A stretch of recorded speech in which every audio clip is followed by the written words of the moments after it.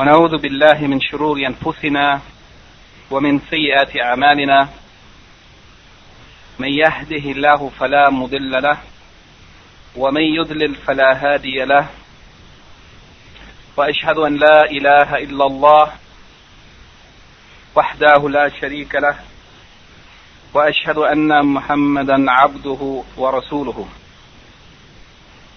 Verily the praise belongs to Allah. We praise Him, seek His assistance and forgiveness, and we seek refuge in Allah from the evil of ourselves and the evil consequences of our deeds.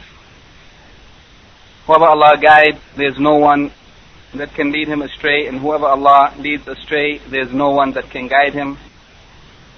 I bear witness that nothing deserves to be worshipped except Allah alone, and that He has no partners or associates, and I bear witness that Muhammad sallallahu alayhi wa sallam is His slave servant and His messenger. We'd like to continue this evening with lecture number 25, now series of lectures containing the explanation or sharh of Kitab Tawheed الذي هو حق الله على العبيد by Imam Muhammad ibn Abdul Wahhab ibn Sulaiman al-Tamimi al-Najdi rahimahullah. The chapter that we have reached is entitled Bab ما جاء في التطير. ما جاء في التطير. That is, what has been reported or what has been narrated from the legal text of the Quran and the Sunnah related to the ruling of at-tatayyur, yani the legal ruling concerning at-tatayyur, as well as the end result of those who involve themselves in this action, which we mentioned previously in the chapter dealing with some of the various types of as-sihr, and bayan بعض الأنواع as-sihr. And in that chapter there was the mention of a number of actions which are considered as a type of sihr because of the fact that the reason or the cause for that thing is something that is unknown or undetectable or unseen. However, this evening we'd like to discuss a number of evidences dealing with this chapter of Tatayyur in some detail, in which Imam Muhammad ibn Abdul Wahhab has talked about the ruling concerning Tatayyur, the end result of it, what someone should do if they fall into it, or what should be said of supplication or dua, and that At-Tatayyur is a type of shirk. At-Tatayyur, it means At-Tasha'um, that a person sees something or hears something, and as a result of what they see or what they hear, they interpret it as having some meaning related to whether or not what they are about to do will have a good outcome or a bad outcome. Yani, a person intends to go on a journey, and because they see something when they come out of their house, or they hear something that is said that suggests to them that their journey is not going to be a good journey, they take that as a sign that their journey is not going to be successful, and therefore they change their plans and they turn back from what they intended to do.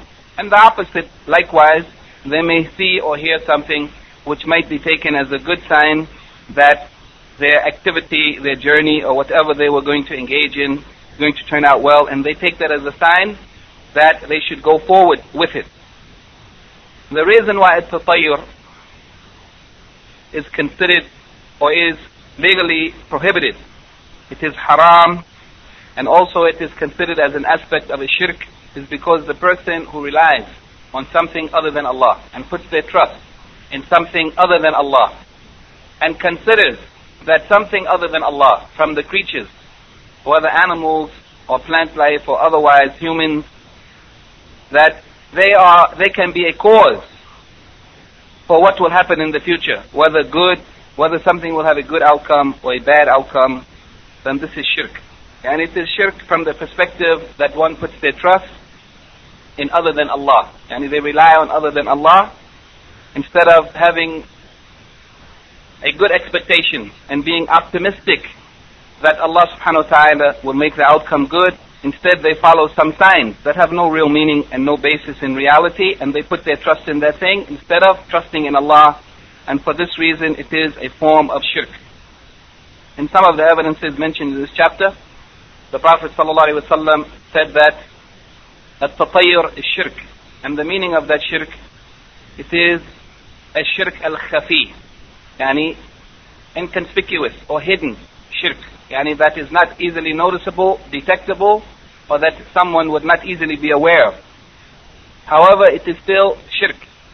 And it might be major shirk or minor shirk depending on whether or not the person who follows that cause, the thing that they saw or the thing that they heard, and it causes them to do something or to abandon something. If they think that that thing is an independent cause that has some power to affect affairs in and of itself, independent of Allah, this is major shirk. However, if they think that it is only a cause or a reason that Allah subhanahu wa ta'ala has set up to bring about some effect, then it would be minor shirk as long as in the Sharia there is no basis for taking this thing as a cause or reason that affects any other matters. The first evidence that Al-Imam Muhammad ibn Abdul Wahhab rahimahullah mentions is the saying of Allah subhanahu wa ta'ala in Surah Al-A'raf, chapter 7, verse 131. فَإِذَا جَاءَتْهُمُ الْحَسَنَةُ قَالُوا لَنَا هَذِهِ وَإِن تُصِبْهُمْ سَيِّئَةٌ فَطَيَّرُوا بِمُوسَى وَمَنْ مَعَهُ أَلَا إِنَّمَا طَائِرُهُمْ عِنْدَ اللَّهِ وَلَكِنْ أَكْثَرَهُمْ لا يعلمون. فإذا جاءتهم الحسنة, يعني when something good came to them, wealth, health, prosperity, when good came to them, قالوا لنا هذه, they said, this is for us. Yani we are entitled to this, we deserve this, we have the right to this, we are supposed to have it. This was Fir'aun and his people. Whenever something good came to them, they used to say it was their right, yani they were deserving of it. وَإِن تُصِبْهُمْ سَيِّئَةٌ, but when some evil afflicted them, some disaster befell them, sickness or poverty or any test or trial befell them, فَطَيَّرُوا بِمُوسَى وَمَنْ مَعَهُ, in that case they looked to Musa alayhi salam and his people, and they made them to be the cause for that evil that afflicted them or that calamity that befell them. Here, the meaning of tatayyur here is that they took the presence of Musa alayhi salam and his people amongst them as being the cause of evil befalling them. They made them to be the cause, when in fact the Muslim knows, the true believer knows that Allah subhanahu wa ta'ala, He is the only one who decrees and executes that which He decrees, and whatever happens, it is by the decree of Allah subhanahu wa ta'ala. So they made evil when it came to them, they made its cause to be the presence of Musa alayhi salam, the Prophet of Allah and his people. While Allah subhanahu wa ta'ala reprimands them, saying, أَلَا إِنَّمَا طَائِرُهُمْ عِنْدَ اللَّهِ, isn't it so that indeed, verily, their طَائِرُهُمْ, it is with Allah and Allah alone. Yani here the meaning of طَائِرُهُمْ عِنْدَ اللَّهِ, it means that Allah subhanahu wa ta'ala, He is the one who judges and rules, He is the one who decrees, and He is the one who causes what happens to happen, even if no one knows the reasoning for it. In the next ayat we will see that the reason for whatever comes to a people, whether it is good or bad, may be considered from another perspective outside of the qadr al-qadha, and that is, it might be considered from the perspective of their actions, that the human being is the cause of his own disaster, or whatever befalls him of evil, it is because of his own actions. In any case, in this ayat, إِنَّمَا طَائِرُهُمْ عِنْدَ اللَّهِ, it means that whatever they have done of actions or speech, it is with Allah subhanahu wa ta'ala. Allah knows it, and it is recorded, and it also means that whatever befalls them of good or harm, it is by the decree of Allah subhanahu wa ta'ala alone.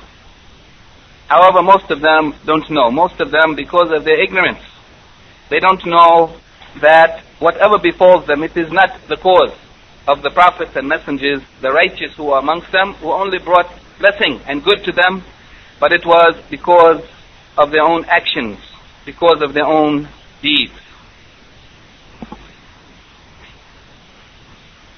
The Shaykh Al-Qara'awi, Hafidhahullah, he says the general meaning of this ayah is that Allah subhanahu wa ta'ala is describing the minhaj, or the way, the seerah, the way that Fir'aun and his people acted towards Musa alayhi salam and his companions and his people. And he is making clear, giving us a picture of the position that they took towards Musa alayhi salam and his people. And that whenever any evil befell them, then they took it as they made the presence of Musa alayhi salam and his people as a bad omen, that they were the cause of that evil which had befallen them. They attributed it to the presence or to the actions or to the da'wah of Musa alayhi salam and the presence of his people. And then Allah subhanahu wa ta'ala makes clear the falsehood of their claim. And He also certifies and verifies that what has befallen them of evil, it is from Allah subhanahu wa ta'ala. It is from what Allah subhanahu wa ta'ala has decreed for them as a result of their kufr, as a result of their disbelief, and as a result of their denial of the verses, the ayats of Allah subhanahu wa ta'ala. Then Allah subhanahu wa ta'ala makes clear the reason for their acting in this way, why they took as an omen, why they did tatayyur, and they considered that the presence of Musa alayhi salam and his people was the cause of what harm had befallen them.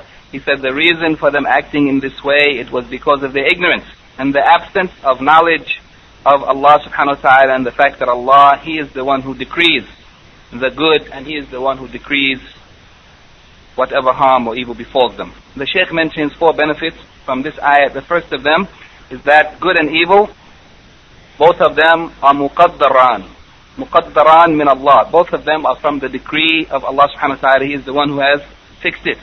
Number 2, the prohibition of kufr and ni'mah, the prohibition of ingratitude, being ungrateful and denying the favors of Allah subhanahu wa ta'ala.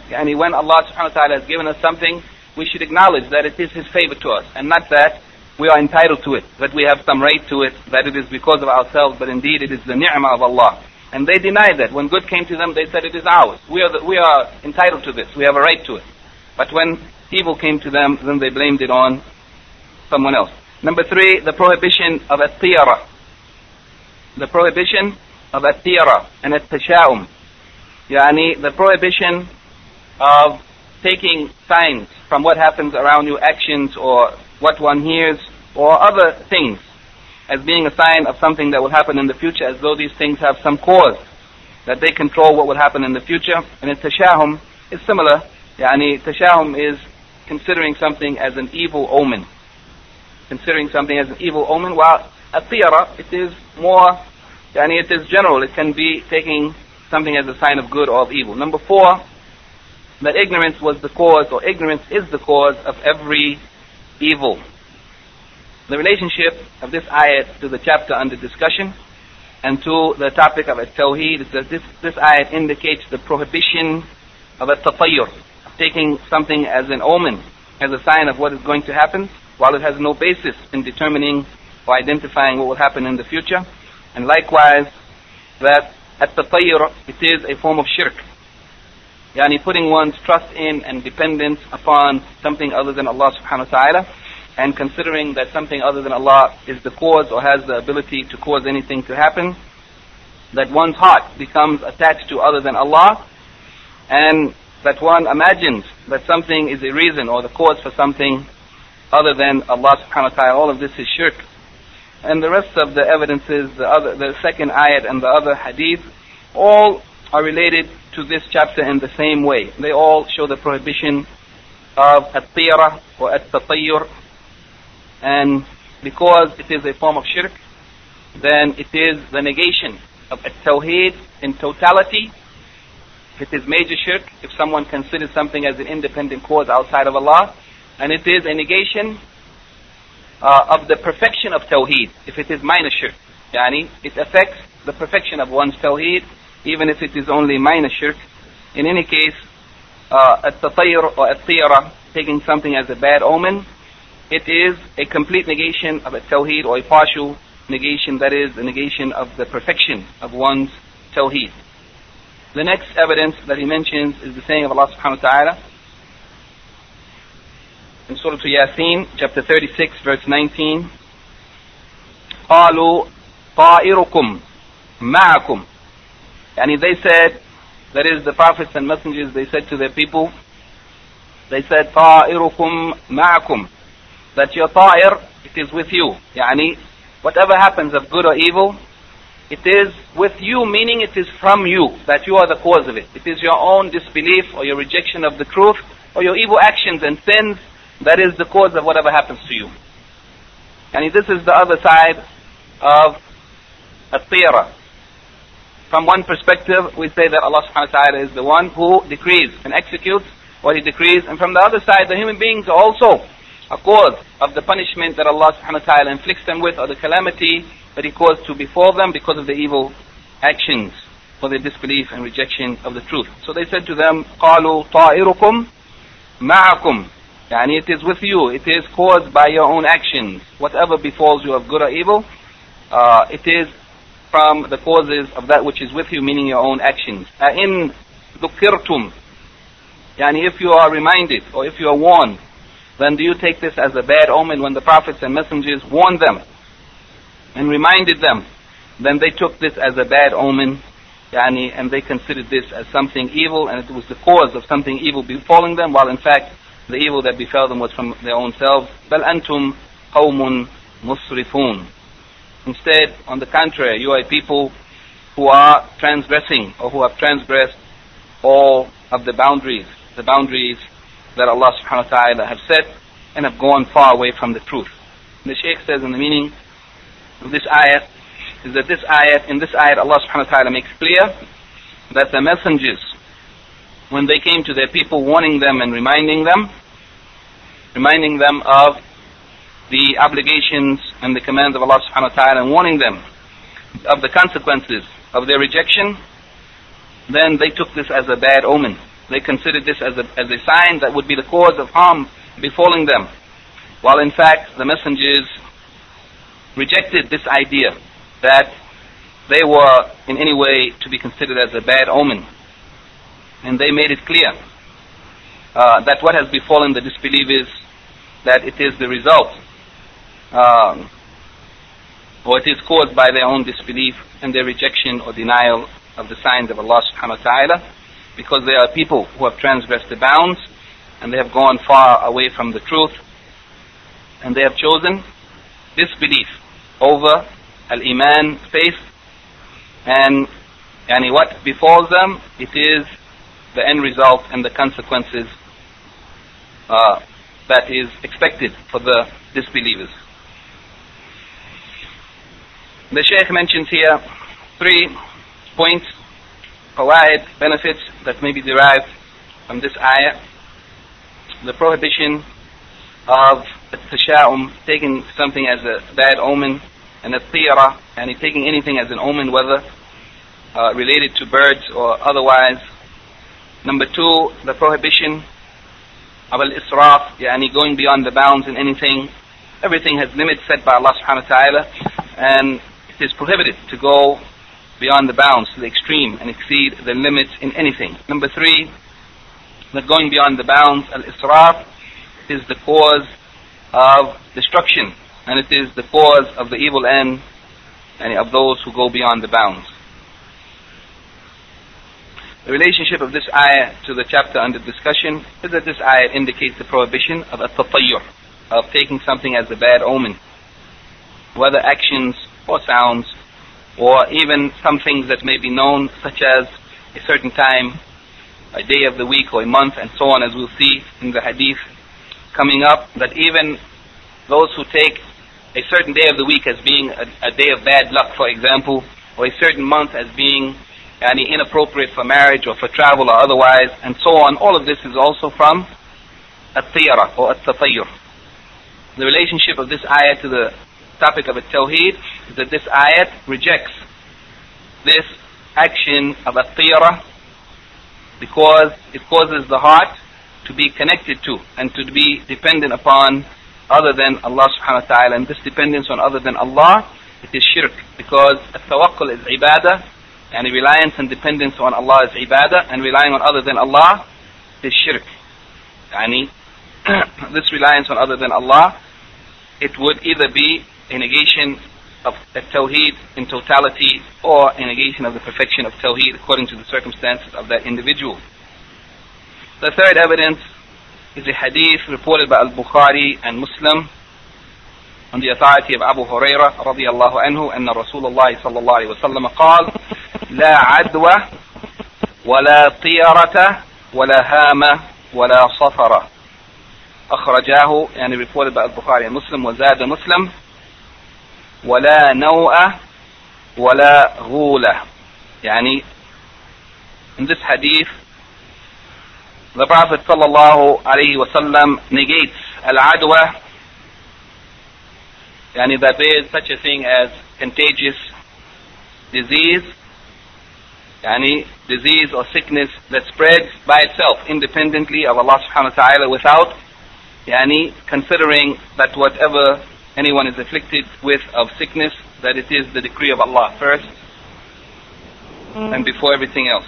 وَلَا طِيَرَةَ, yani that there is no bad omens from birds or other things. No one should consider such a sign as being a determining factor in what will happen. وَلَا هَامَ, and hama is related to the belief of the Arabs. They used to take the owl as a bad omen, and specifically some of them, they used to believe, for example, that if an owl falls on somebody's house in the night, that was a sign that that person was going to die soon. It was a sign of his coming death, or that someone in his family was going to die. And some of them used to believe that when a person was killed, that his bones or his spirit would take the form of a bird, like an owl, and it would fly away.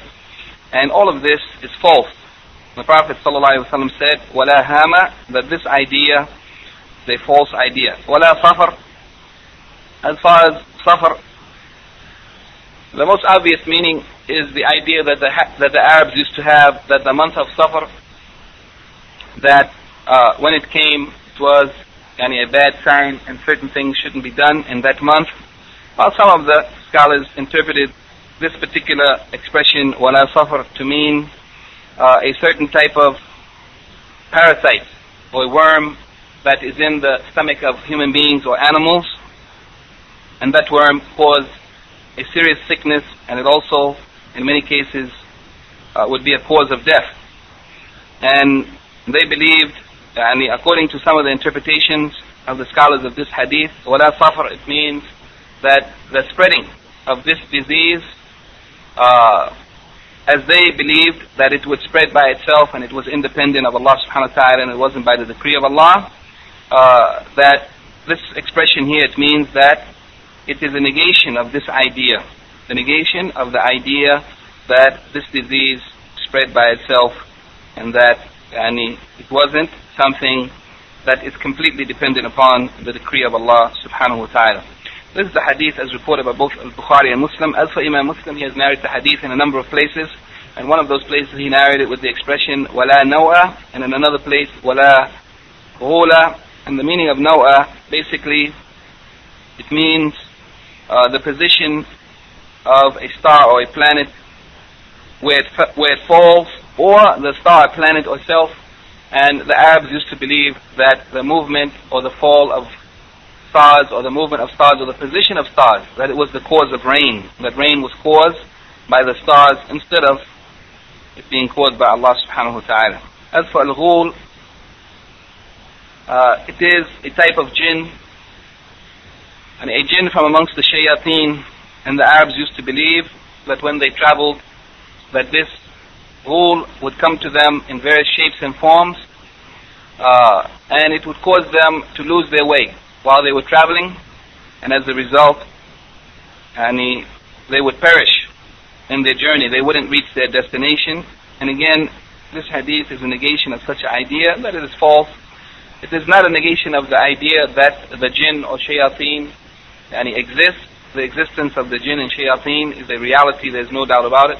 But what is being negated here is the idea that there is such a creature that has the ability to mislead the people and cause their destruction, while in fact, whoever remembers Allah and puts their trust in Allah, Allah is sufficient, and no one can harm them except if Allah decrees and allows it. The Shaykh explains this hadith. He said that in the Jahiliyyah, many superstitions were widespread. The fairy tales and superstitions of the people were widespread, which had no basis and which had no proof. And therefore, Islam intended to protect its followers, the people of Islam, the Muslims, from these falsehoods. And therefore, it negated and rejected that which was believed by the mushrikeen, the pagans, in these things that have been mentioned in this hadith. And he said that some of these things are negated outright, that they have no existence or reality whatsoever, not just the idea that they affect things, but it doesn't exist at all, such as at-tiyara. There's no reality at all to at-tiyara, bad omens. There's no such thing as bad omens. Not only the movement of animals or birds or whatever has no effect, but there's no such thing as a bad omen. Whatever happens is by the decree of Allah. Some of these things are not negated. The existence of these things are not negated, but the effect of them, that they have some effect independent of what Allah has decreed, is negated here in this hadith. And that is because that no one brings the good except Allah, and no one repulses evil except Allah. The benefits from this hadith are 5. He said that sicknesses are not spread or transmitted or do not move from the sick person to the healthy person independently in and of themselves, in and of itself, but actually it spreads or it moves from one person to another by the decree of Allah subhanahu wa ta'ala. بِقَضَاءِ اللَّهِ وَقَدْرِهِ, that Allah subhanahu wa ta'ala is the one who decrees it, and Allah is the one who executes that which He has decreed. On this point there is a lengthy discussion, but there's no time to look at it in full. In any case, the scholars have explained this adwa in different ways. Some of them said that there's no such thing as adwa, completely there's no such thing as contagious disease. That in fact nothing spreads unless Allah has decreed it. Nothing spreads in and of itself unless Allah subhanahu wa ta'ala decreed it. And in some of the hadith, the Prophet ﷺ warned people, for example, to stay away from the leper, the one who has leprosy, to flee from them just as one flees from a lion. And other similar hadith where the Prophet ﷺ said that don't allow the healthy person to be near the sick person. And these hadith are sahih. Some of the scholars explain them to mean that if the Prophet ﷺ negated al-adwa, the contagiousness of disease or sickness, then the reason why he told people to stay away from the sick person, it is so that a person would not fall into contradicting or believing that which is in contradiction to what the Prophet ﷺ has said. In the case that someone went into the presence of a sick person and then they got sick by the decree of Allah, as Allah decreed it to be, and then they would think that it is because of the contagiousness of the disease, and in that case they would fall into denial or disbelief in what the Prophet ﷺ said when he said la adwa, that there is no such thing as contagious disease. Other scholars said that the meaning of la adwa is that there is no spreading of disease independently in and of itself, but if there is any disease that spreads, it is only by Allah's decree, and Allah subhanahu wa ta'ala is the one who has made it as the cause, that a person would get sick from another person who is sick, and Allah knows best. Number 2, the second faida from this hadith is the negation of at-tatayyur, yani omens and their effect. Number 3, the negation of the claim of the people in Jahiliyyah that the owl, that it had, that it was a cause of something, or it was a sign of the prediction of someone's death, or as whatever the pagan disbelievers used to believe in that time. Number 4, the negation of the idea that the month of Safar, that it is a bad omen, and it's an indication that something bad would happen, or that is the time in which the person shouldn't travel, and so on. Number 5, the negation of what the people of Jahiliyyah claimed concerning the rule, the idea that there are some shayateen or jinn who have the ability to mislead people and cause them to lose their way and to perish as a result in their journeys, while in fact whoever remembers Allah and puts their trust in Allah, Allah subhanahu wa ta'ala is sufficient and can protect them, and no one can harm them unless Allah decrees it to be. The relationship of this hadith to the chapter under discussion, that this hadith indicates the falsehood of at-tatayyur, and its relation to Tawheed is that at-tatayyur, it is the result of a person's dependence or reliance on other than Allah, that their heart is attached to other than Allah, and this is shirk, either major or minor shirk. Though it is shirk al-khafi, it is hidden, it is not obvious and open, but it is shirk, and it can be minor shirk or it can be major shirk, depending on the belief of the person that this omen or this thing, that it is a cause in and of itself independent of Allah, or that it is a cause that Allah has made to cause something to happen, depending on what their belief is, then the shirk will be minor or major. Then the Shaykh makes a note here. He said that the reconciliation, or the way to eliminate the apparent contradiction between the hadith that there is no contagiousness of disease, la adwa, and the hadith where the Prophet ﷺ said, flee from the majroom, the person who has leprosy, like you flee from a lion. And likewise the hadith in which the Prophet ﷺ said, don't let the sick person be near the healthy person. The way in which the Shaykh says that we can reconcile between these apparent contradictions is that the statement of the Prophet ﷺ, flee from the leper, is a command from the Prophet ﷺ to protect oneself by taking precautions from those things that could be a cause for sickness. As for his saying la adwa, that there is no contagiousness of disease or sickness, then it is the negation of sickness having some effect independently in and of itself, and outside of what Allah subhanahu wa ta'ala has decreed. The fourth evidence that the Shaykh mentioned, the hadith reported by Al-Bukhari and Muslim from Anas ibn Malik radiyallahu anhu, قال قال رسول الله صلى الله عليه وسلم لا عدوى ولا طيرة ويعجبني الفأل, that there is no adwa, there is no contagiousness of disease, ولا طيرة, and there is no omens, and that which pleases me is al-fa'lu. Al-fa'lu. قالوا وما الفعل? They said, what is al-fa'lu? قال الكلمة الطيبة.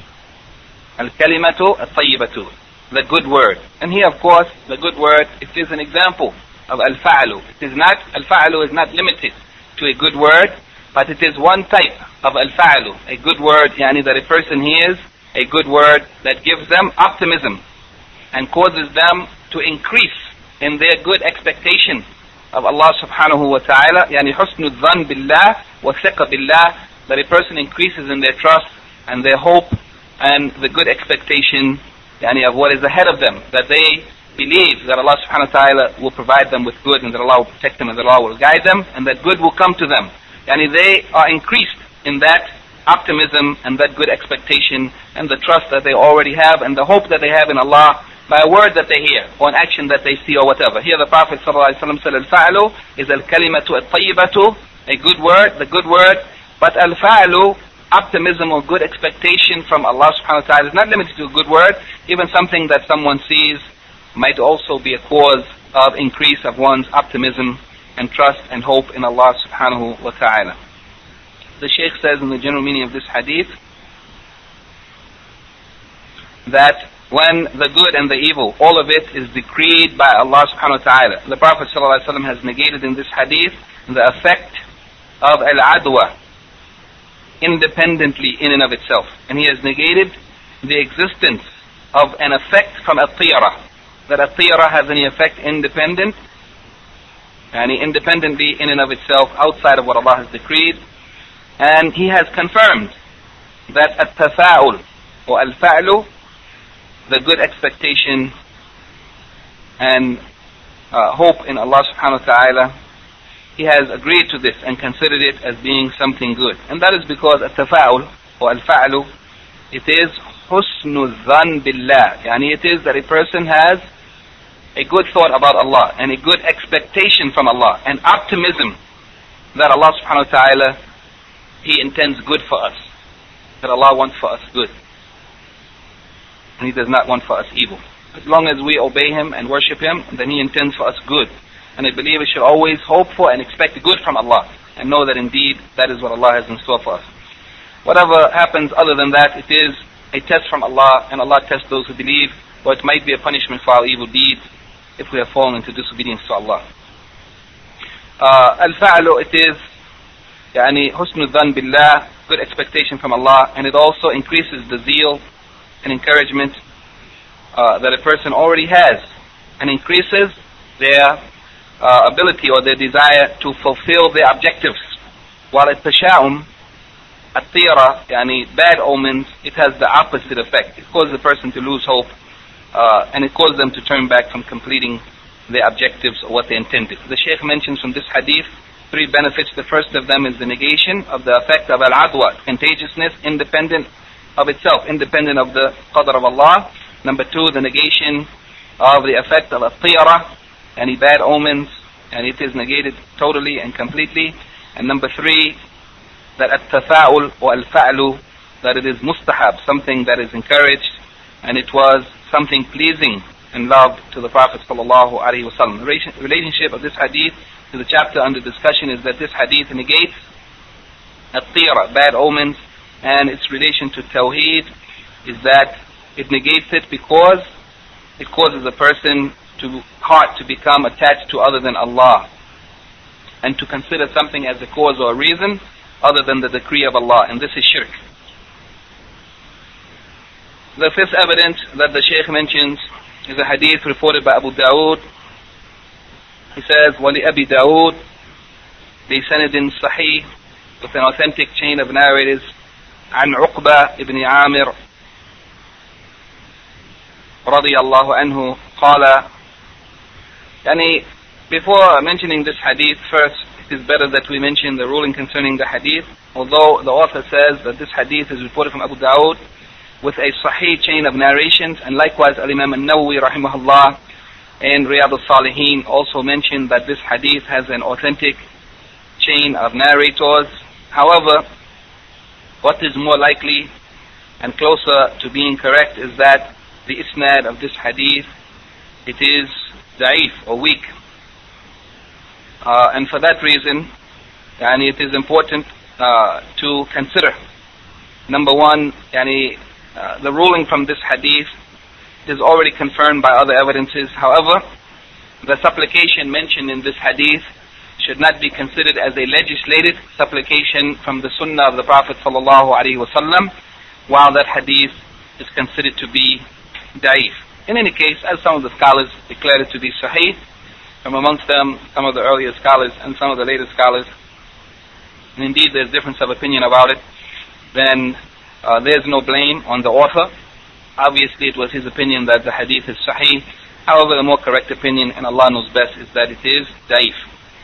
He says that, and not only that, but also the narrator of this hadith, Uqba ibn Amir, yani it is a mistake, yani that it is reported from Uqba ibn Amir, but indeed the correct name of the narrator of the hadith from the Prophet sallallahu alaihi wasallam is Urwa ibn Amir, as it has been mentioned in the Musnad of Imam Ahmed, who narrated this hadith, and likewise in the Sunan of Abu Dawood, who the author has reported the hadith from. In the Sunan of Abu Dawood, and the Musnad of Imam Ahmed, this hadith is reported not from Uqba, but from Urwa ibn Amir radiyallahu anhu. And it is said that the narrator, Urwa, that he is Makki, from Mecca, while the scholars differed about his lineage. And Imam Ahmed called him Urwa ibn Amir al-Qurashi, while others said that he was Urwa ibn Amir al-Juhani. Likewise, there's difference of opinion concerning his suhbah, whether or not he was indeed a companion of the Prophet ﷺ, and the stronger opinion is that he was not. In any case, the hadith, the stronger opinion concerning this hadith is that it's not sahih. It is reported that the Prophet ﷺ ذكرت الطيرة عند رسول الله صلى الله عليه وسلم, that الطير, omens, was mentioned in the presence of the Prophet صلى الله عليه وسلم. فقال أحسنها الفعل, that the best of الطير is of different types, the permissible omens and the prohibited. The permissible is الفعل or التفاؤل. الفعل is permissible. In the previous authentic hadith reported by Al-Bukhari and Muslim, the Prophet ﷺ said, يُعْجِبُنِي الْفَعْلُ. So al-fa'lu was something pleasing to the Prophet ﷺ, is permissible, and it is that a believer is encouraged and increased in his trust in Allah and hope in Allah and his good expectation or optimism in what will happen in the future by the decree of Allah subhanahu wa ta'ala. In any case, in this hadith, the Prophet ﷺ is reported to have said, أحسنها الفعل. Al-fa'lu is confirmed in other hadith, as we said. He said the best of it is al-fa'lu وَلَا تَرُدُّ مُسْلِمًا, and that a Muslim is not turned back, and he is not turned back from what he intends to do or what he has and he decided to do. فَإِذَا رَأَى أَحَدُكُمْ مَا يَكْرَهُ, if anyone sees that which he dislikes or detests, and is something that might cause his heart to have unrest and it might turn him back, then don't rely on something other than Allah, or put one's trust in other than Allah, or believe that anything can cause any harm, but remember that Allah subhanahu wa ta'ala is first and foremost the cause of everything, and nothing will happen except what He has decreed. So he said, فَلْيَقُلْ اللَّهُمَّ لَا يَأْتِي بِالْحَسَنَاتِ إِلَّا أَنْتَ. Oh Allah, no one brings al-hasanat, the bounties and favors and good things, except you. وَلَا يَدْفَعُ السَّيِّئَاتِ إِلَّا أَنْتَ. And no one can repulse or push back as-sayyi'at, the evil things, that is the masa'ib, calamities from befalling someone. No one can repulse it except you, that is Allah subhanahu wa ta'ala. وَلَا حَوْلَ وَلَا قُوَّةَ إِلَّا بِكَ. And that there is no hawl, there is no moving from one condition or state to another condition. Al-hawl, tahawul. There is no hawl, وَلَا قُوَّةَ, and there is no power that enables one to move from one condition to another except with you, that is Allah subhanahu wa ta'ala. And indeed, the meaning of this supplication is true, that no one brings good except Allah, and no one repulses evil except Allah, and la hawla wa la quwwata illa billah. The Shaykh says in the meaning of this hadith that when at-tira, when it was from amongst the social sicknesses or social diseases that were deep-rooted in the souls of the people in Jahiliyyah, then someone in the sitting place of the Prophet ﷺ mentioned it. And the Prophet ﷺ informed them that it doesn't do anything, that it doesn't have any effect, that it doesn't have any power. And he also said that al-fa'lu is from amongst at-tira. It is a type of tira, but it is the best of it. It is that which is permissible from it, because of what it contains of husn al-dhan billah, because a person has because it causes the person to have good expectation and hope in Allah subhanahu wa ta'ala, and it increases or inspires them, increases their zeal to do that which they intended of good, and it doesn't turn them back from doing something without any basis.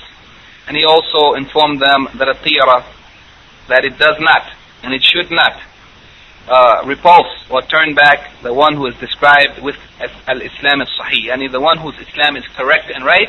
He would not be turned back, he would not be repulsed, he would not change his decision based on some so-called bad omen, nor will he be weakened or decreased in his determination to do something. Then the Prophet ﷺ made clear the treatment or the cure, a decisive, conclusive cure for the effect of atira, bad omens, in the heart of the people, because it is a fact that it may happen to anyone, that and at any human being, there's no one who can be free from such, that something and it may happen in their life that cause them to fear something bad is going to happen.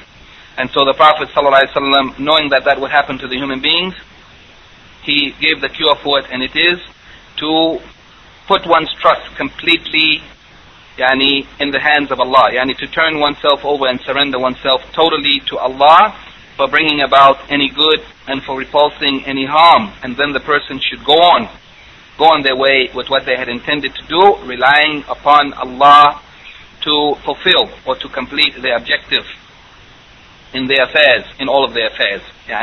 We should acknowledge that there is no good except Allah is the one who brings it, and there is no evil that would be repulsed except that Allah is the one who repulses it, and there is no changing of one's condition or power to change one's condition except that it is with Allah alone. The benefits of this hadith, the Shaykh mentioned that al-fa'lu is a type of atira, but it is the best of it. It is the permissible type of atira. Number two, that it is mustahab. At-tafa'ul, it is mustahab, it is encouraged to be increased in one's trust and good expectation and optimism in doing good, believing and trusting that Allah subhanahu wa ta'ala will make the outcome good. And also believing and knowing and acknowledging that nothing can happen except what Allah has already decreed anyway. So it is mustahab al-fa'lu, because it strengthens a person's trust in Allah subhanahu wa ta'ala. Number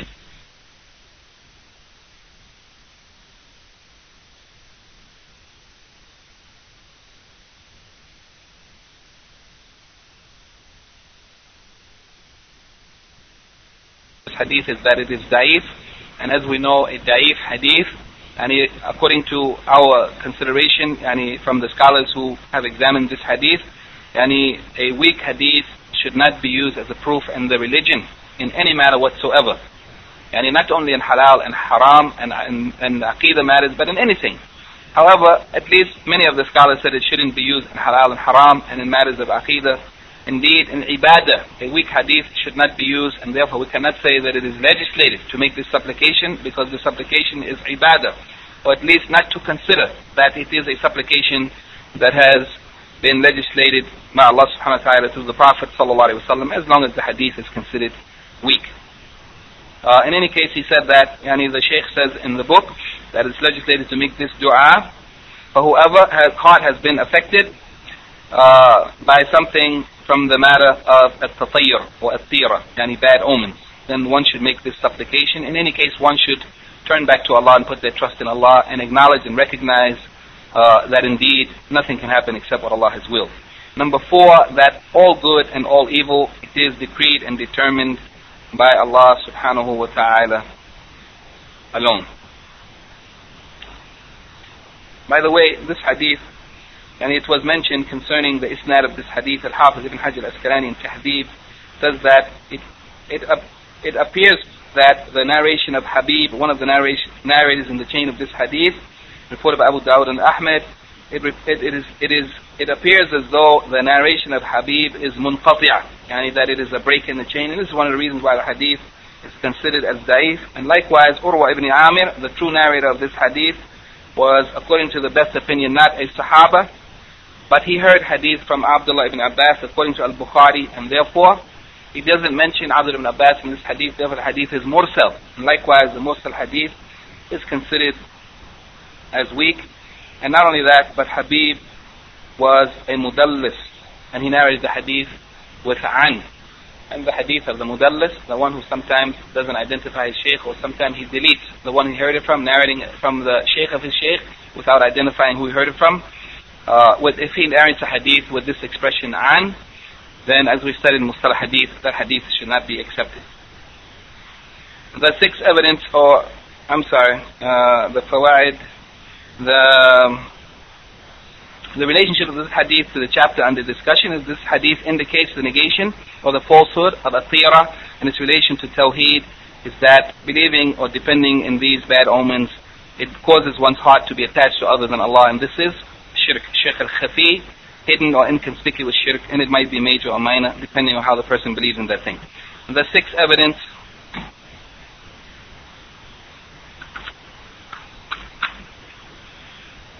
that the Shaykh mentions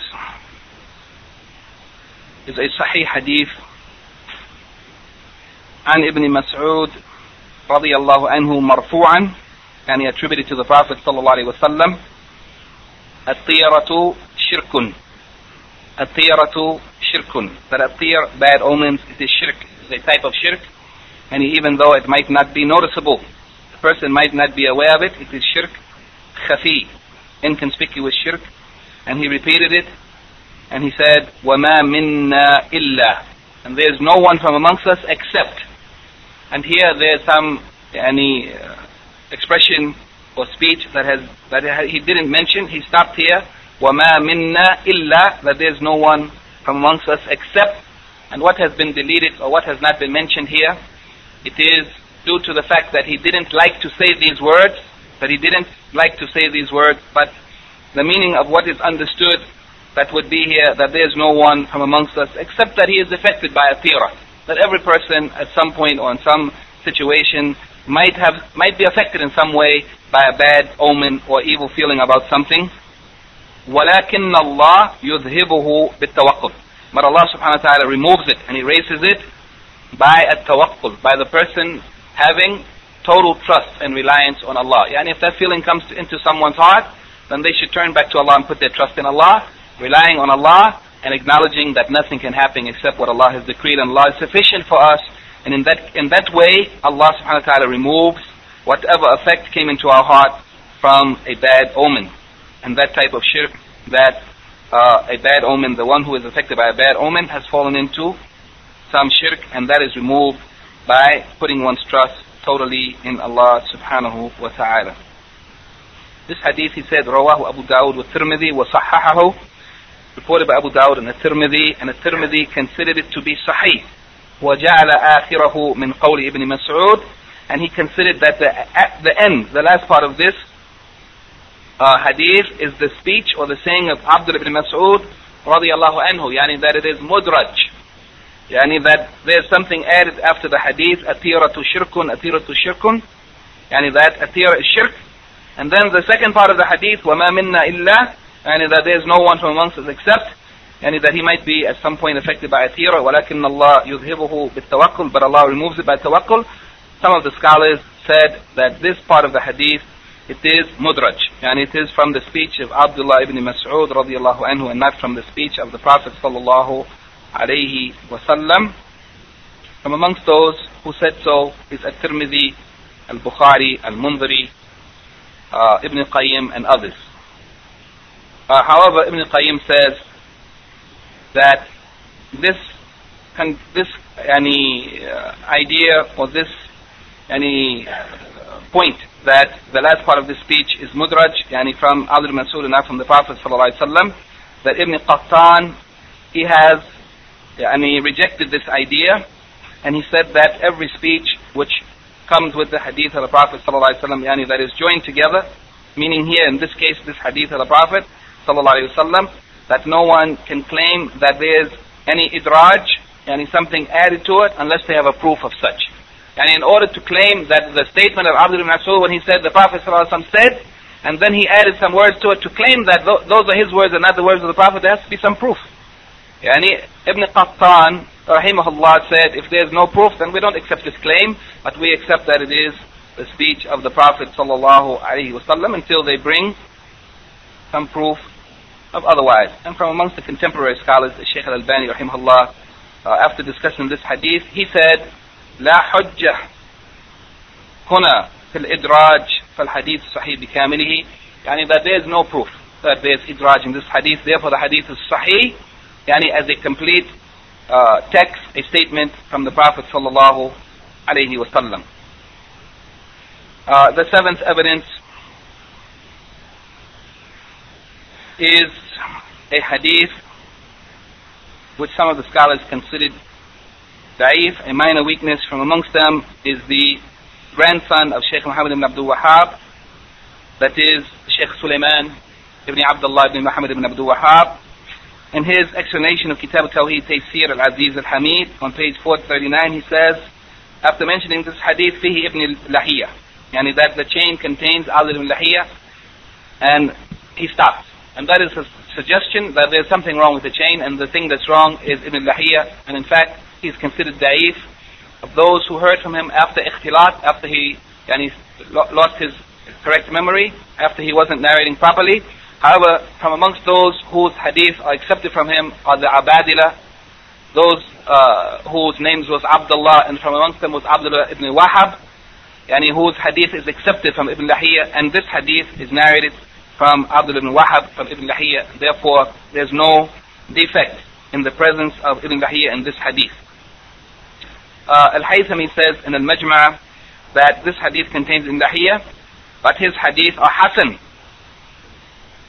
They are Hasan depending on who has narrated from him, and the rest of the narrators are thiqat, are reliable narrators. Shaykh al-Albani said that this hadith contains Ibn Lahiyah, however, the one who narrated from him is from amongst those whose hadith are accepted from him, therefore the hadith is sahih.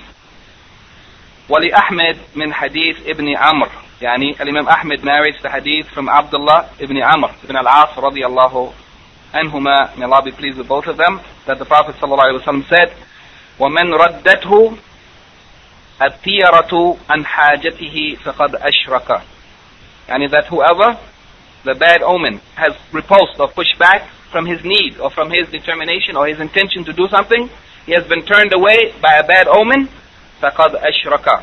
And in the narration, in some of the narrations as reported in the Sahih, in Silsila Sahih Shaykh al-Albani, it says, instead of فَقَدْ أَشْرَكَ, it says قَارَفَ الشِّرْك, that the person has yielded or submitted to الشِّرْك. قالوا وما كفارة ذلك, they said to the Prophet ﷺ that the person has fallen into shirk. So what is the kafara, what is the expiation for one who has fallen into this? قال أن تقول, it is that one should say, اللهم لا خير إلا خيرك ولا طير إلا طيرك ولا إله غيرك. Allahumma, oh Allah, la khayra illa khayruk, that there is no good. And we don't expect good, and we know that there is no one who decrees good except that you are the one. All good it is from Allah. وَلَا طَيْرَ إِلَّا طَيْرُكَ, and there is no evil. There is nothing that befalls us of evil except that it is by the decree of Allah also. So whatever good comes to us, Allah has decreed it. And whatever of harm comes to us, it is not from Allah's creatures, but it is by His decree. He is the one who has control over everything in His kingdom. وَلَا إِلَهَ غَيْرُكَ, and there is nothing that deserves to be worshipped except you. And this is also a statement of a Tawheed and trust and reliance on Allah alone, acknowledging that Allah is the one who decrees, and He is the one who executes His decree, and nothing happens except what He has decreed. The general meaning of this hadith, the Shaykh says that the Messenger of Allah ﷺ has informed us in this hadith that whoever is stopped from doing something by a bad omen, and he stopped from continuing in doing or executing that which they intended to do, then he has fallen into a type of shirk. And when the companions of the Prophet ﷺ asked him what is the expiation for the person who is falling into such a great sin, he guided them to this beautiful or this noble expression, the supplication or the words in this hadith that contain the idea of a tafweed al-amr ila Allah wa nafi al-qudrata an man siwahu, that one should give their affair, their matters completely, surrender it to Allah subhanahu wa ta'ala alone, and negation of any power for anyone other than Him. The Shaykh mentions 4 fawaid or benefits from this hadith. The confirmation that it is shirk for the one who is turned back by a bad omen from fulfilling that which he intended to do. Number 2, the acceptance of the tawbah of the mushrik. That if a person falls into shirk, in this case it might be minor shirk, but in any case, the one who falls into shirk, if he repents, Allah accepts the repentance of those who turn to Him sincerely. Number 3, that the Prophet ﷺ has guided us to what one should say in such a condition. Whoever has fallen into reacting to or responding to or acting in accord with a bad omen. The Prophet ﷺ has instructed us what to say. And number 4, that the good and the evil, it is all decreed by Allah subhanahu wa ta'ala. The relationship of this hadith to the chapter under discussion in Tawheed is that this hadith indicates that the one who reacts to, stops doing something or is forced to do something, feels compelled to do something due to an omen, then that person has fallen into a type of shirk. If they are stopped from doing what they intended to do, or if they feel forced to do something, as though there's some outside cause that is forcing them to do it. The last evidence that the Shaykh mentions is a hadith which also has some weakness in the isnad. There's Maslama al-Juhani, and some of the scholars said that he is majhul, although I didn't find his name. I didn't find in some of the books it's mentioned that he is majhul. However, he narrates the hadith from Fadl ibn Abbas, and apparently he didn't hear hadith from Fadl ibn Abbas. And also the explainer of Kitab al-Tawheed, Taysir al-Aziz al-Hamid, says that he read in the handwriting of Sheikh Muhammad ibn Abdul Wahhab, his grandfather. He read in his own handwriting that that under this hadith he said it was reported by Ahmed from the narration of Muhammad ibn Abdullah ibn Ulatha, and he said that the author of Kitab al-Tawheed said وَهُوَ مُخْتَلِفٌ فِيهِ, that the scholars differed about him whether he's acceptable or not. وَفِيهِ انْقِطَاعٌ, and he also said that the chain contains inqita' or a break. Therefore, the more correct opinion, as the grandson of Shaykh Muhammad ibn Abdul Wahhab says in the Sharh, he said, وَفِي إِسْنَادِهِ نَظَرٌ, that there is doubt about whether or not the chain of narration is acceptable. In any case, he says, وَلَهُ مِنْ حَدِيث الْفَضْلِ ibn Abbas, that Imam Ahmed also has narrated from the hadith of Al-Fadl ibn Abbas radiyallahu anhuma, may Allah be pleased with both of them, إِنَّمَا الطِّيرَةَ مَا أَمْضَاكَ أَوْ رَدَّكَ, that verily الطِّير is that which forces you to do something or forces you to turn back from doing something.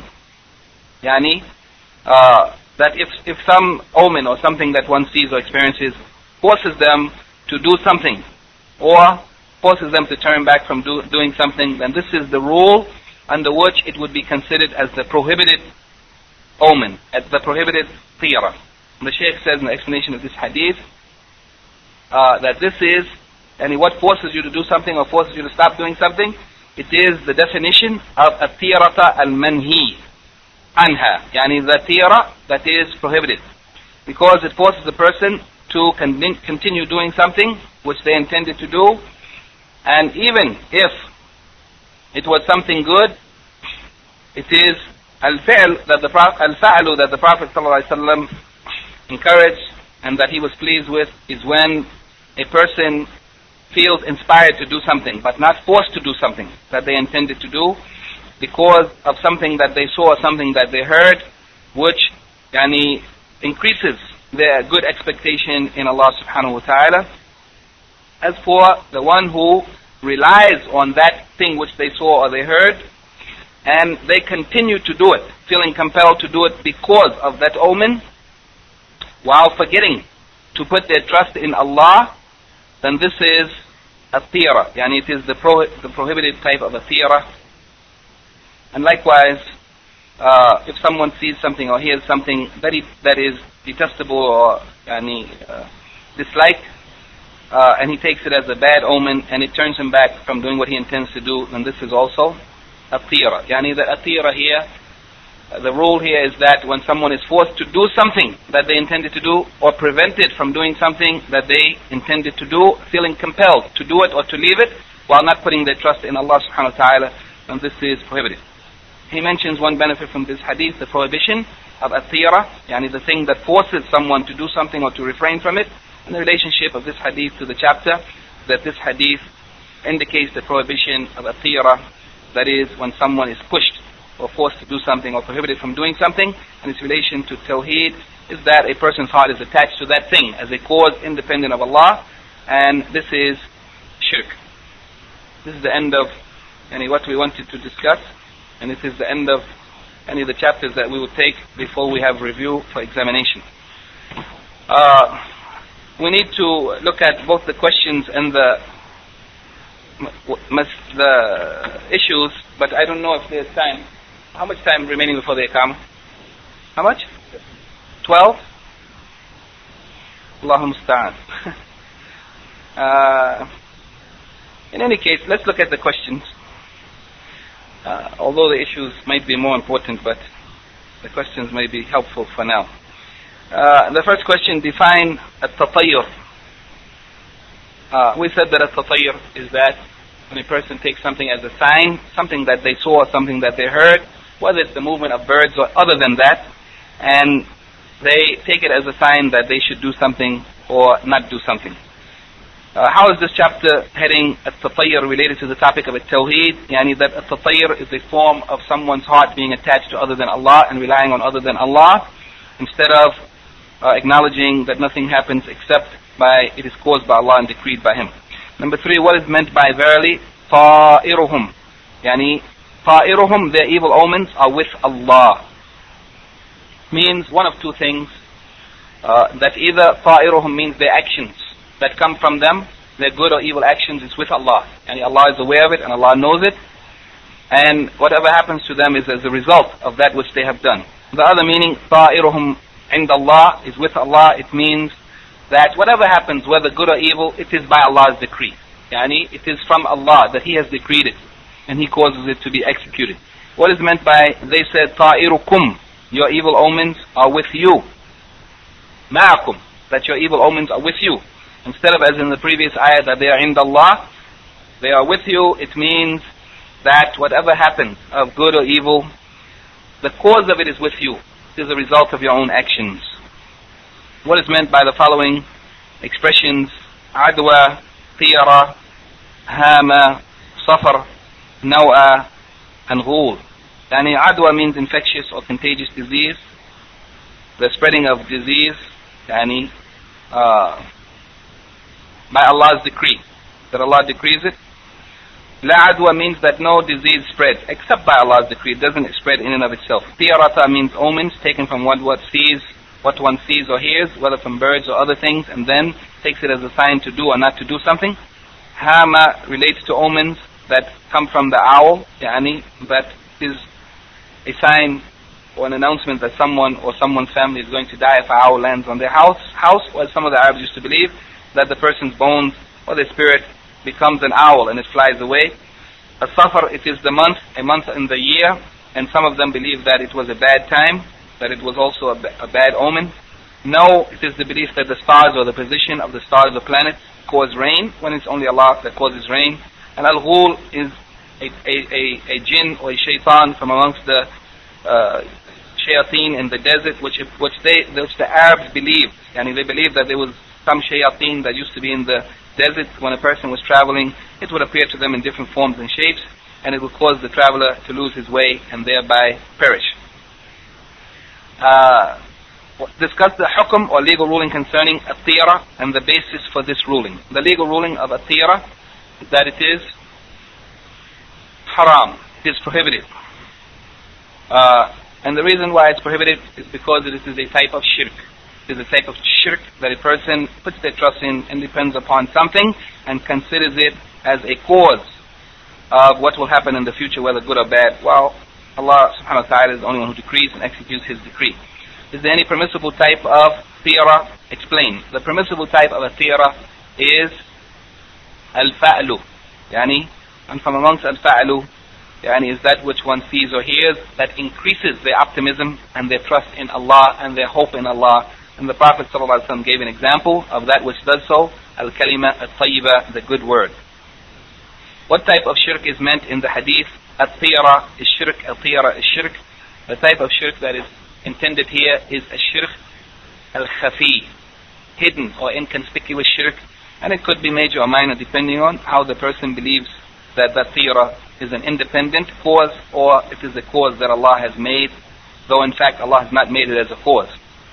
Number 9, mention some of the fawaid, benefits or ahkam, legal rulings that might be derived from the evidence of this chapter, and those fawaid and those ahkam we mention after each evidence. Any questions or comments or corrections. تفضل يا أخي تفضل.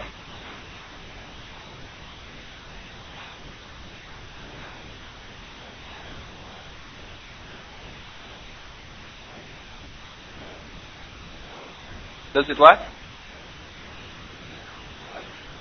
Allahu A'lam. If he is not affected by it, it is by Allah's protection, the hifz of Allah. In any case, the scholars said that usually they said that there is almost no one who is affected by it, and almost everyone is affected by it, which leaves it open that there are some people who are not affected by it. And if there are some people who are not affected by it, it would be the prophets and messengers. Naam. Question? The sister sent a question. Assalamu alaikum. Please give some examples of al-fa'lu from the sunnah. And al-fa'lu is not from the sunnah. It is allowed by the sunnah. The Prophet ﷺ allowed it. Al-fa'lu means that a person sees something, or they hear something, or they experience something, and due to that thing, they are inspired, and they are increased in their trust in Allah and their good expectation from Allah. It could be anything that happens that increase the zeal or the inspiration or the motivation that a person has, and the expectation and the hope of good from Allah in whatever one is doing.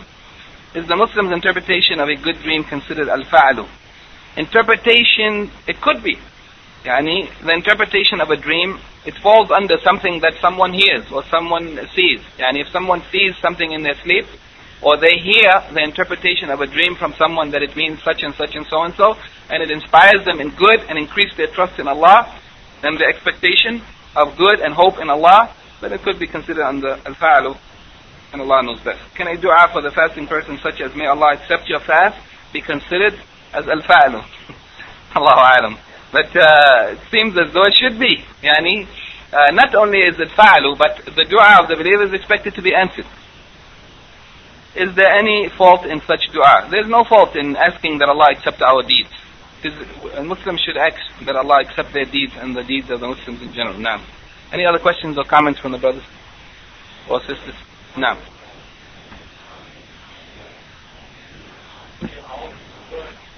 Naam. Even if it's a bird, no problem. Al-tiyara is not limited to birds, and al-fa'lu is not excluded from birds. If a person saw even something like that, I don't know what would be in the movement or sign from a bird that would make a person inspired or motivated more, but in any case, the point is that as long as the person is inspired or motivated or increased in their expectation and hope from Allah subhanahu wa ta'ala in something that they intend to do, while they are not relying on that as a sign, but they are putting their trust in Allah and relying on Allah, and their hope is in Allah, but that only increases the hope that they already have and the good expectation in Allah, then there's no harm in it. But if they began to rely on that thing, that this is a clear proof that something is good is going to happen, and then they move on that, not trusting in Allah, then this is what is prohibited.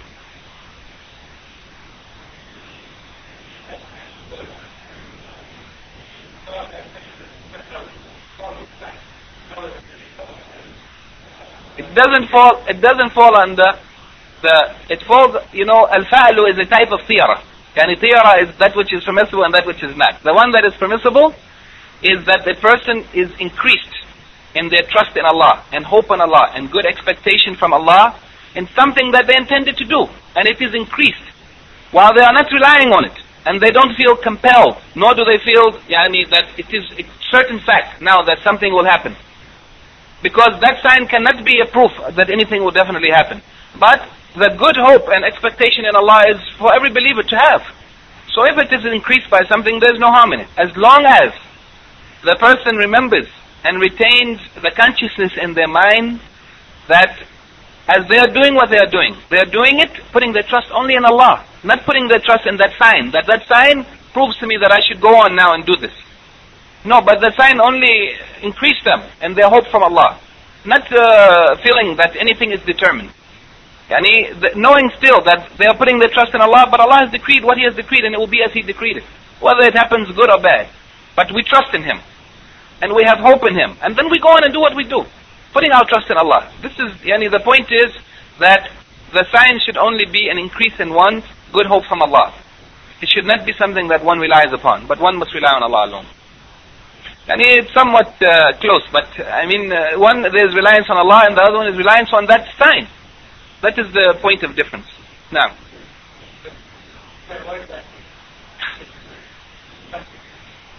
no, you can't avoid it. Because the Prophet ﷺ, he said, يُعْجِبُنِي الْفَعْلُ. So we can't avoid it. We have to take it. No, you will not be confused. Because, look, the main thing, brothers and sisters, the main thing is that a believer, in order to confirm their Tawheed, has to always remember to go back to the fact that Allah is the one who decrees everything. He decreed it and then He executes it, caused it to happen. No one other than Allah. As long as we keep that in our mind, and we know that Allah is sufficient for us, and we rely on Him alone, and we do whatever we do, hoping that He will make us successful, and knowing that maybe He has decreed other than that, to be as He wills. As long as we have that in our mind, that is tawakkul, reliance on Allah, and as-siqa billah, trusting in Him, then there's no harm in it. If that sign increases you in your trust in Allah, no problem. As long as you don't feel compelled to do something, as though it is guaranteed for you. But you are only putting your trust in Allah, and He's the only one who can guarantee anything. I think the time is close now. سبحانك اللهم وبحمدك أشهد أن لا إله إلا أنت أستغفرك وأتوب إليك.